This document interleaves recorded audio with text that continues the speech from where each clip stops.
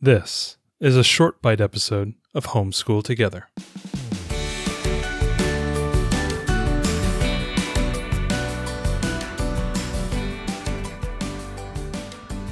Hello and welcome back to Homeschool Together. We are back on brand here on the Short Bites. We are covering another fun game that we enjoy playing, which is called Welcome to. It's kind of your perfect home. Welcome to your perfect home. Welcome to your perfect home. It's the perfect suburban game made for suburban families who want to build the perfect suburban community.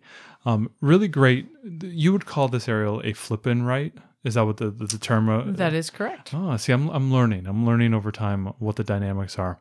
This is a wonderful game of numbers and choices and probability and filling in requirements that get more and more difficult as the game moves on. Right. It's actually really easy to learn too, which we love. And there's a lot of hidden math in this game. One of the things I love is it's a one-player game and it can play up to as many people as you have. Didn't they say like up to 99? Or I mean, that's because that's how 99 sheets is included in the deck. But you could play with any number of players. So if you've got a big family or you have a big gathering of people, or you just want to play alone.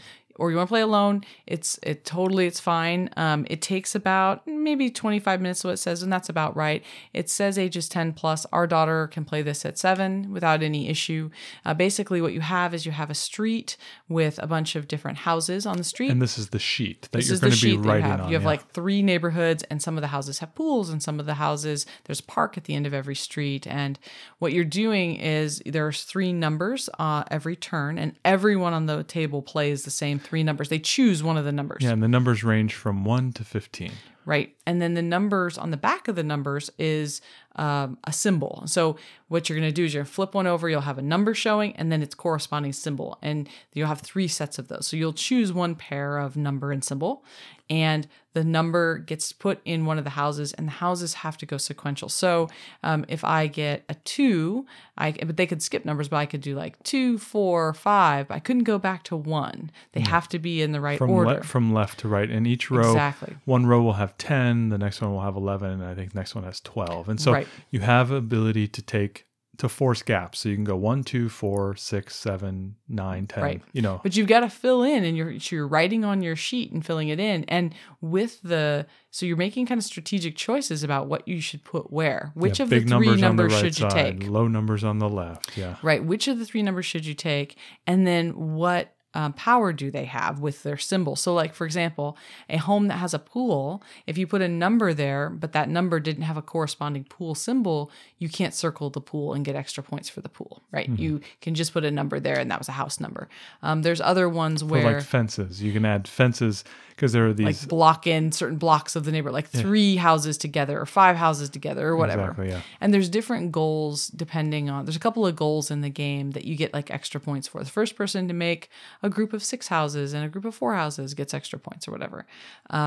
There's parks that you can be playing into. So, if I played a house number in that street and I had a park symbol with that card, then I can play a park. So you're making decisions. What I really like about this game is the decisions are not super hard to make, and you only have 3 choices every turn. So you can't make infinite decisions. You've just got, hey, I've got 3 numbers. Which numbers could I play legally? Mm-hmm. Because which spaces could I take, let's say 3, a 10, and a 13?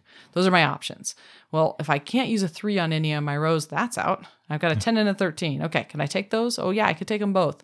Well then, which symbol do they have, and which one would help me more? And what are you trying to angle towards, whether it's get all the pools or all the parks or do the and everyone has their own strategy. This is kind of like a 7 Wonders somewhere. Everyone's got their own, like, I win with armies or whatever. So I'm like very much, I win with parks. I always want to go for parks, right? Matt's always trying to get fences, and he always wants to break up his neighborhood.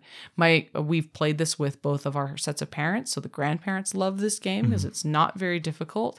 And you're just going to score it at the bottom. So there's tons of math because every time that you have these 3 different options come up, your learner is looking at, well, what's the score of each of those 3 things? Yeah. Oh, well, if I get the pool, that's 5 points. But if I take the construction sign, I actually get 10 points for that, and he's got some. So you're doing a lot of adding, and you're doing a lot of like comparison shopping Exactly. Yeah. between what you should use.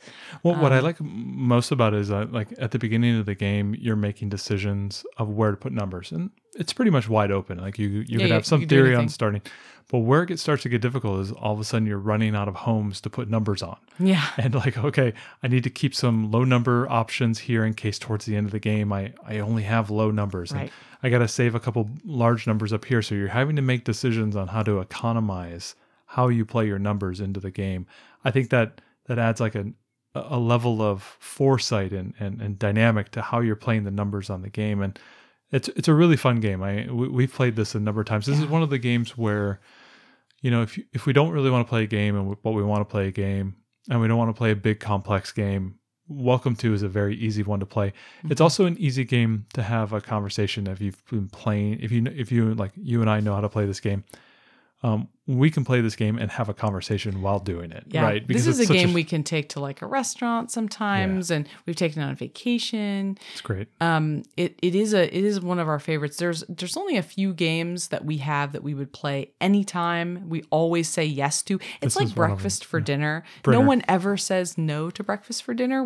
The whole family will always say yes. Yeah, if you're sitting there and you're like, this is one of those games. It's, I don't know, it's like 5:00 and you're like, do you want pancakes and eggs and sausage for yes. Yes, that's a yes. This is a yes game. Right. It's always a yes. They have different themes too. So we have the pack there's a Halloween pack, there's a Winter Wonderland pack, and they're really affordable. They're like, I don't know, $6 or $7 for the extra pack. So we have the main one, and you can easily laminate the sheet and use it as many times, I think. But there is a pad of almost 100, and we're not out of them yet. And we've played a lot of games. You can buy like refill packs pretty cheap, right? Yeah, and you can buy laminated ones, but they have tons of different varieties. And this is hands down top 10 game in our collection. We play this all the time. The kids love it. We love it. Grandparents love it. And we just realized, we were saying the other day, like, have we done Welcome to? And I was like, of course we have. It's like one of our favorite games. And I realized we had overlooked it. So we wanted to tell you all about it because it is one of our favorites. Thanks so much for joining us today and making us a part of your homeschool journey. Please engage with us on social media. Join our Homeschool Together podcast group on Facebook and find us at Homeschool Together Podcast on Instagram. We'd love to hear your feedback, questions, and recommendations. Until next time, happy homeschooling!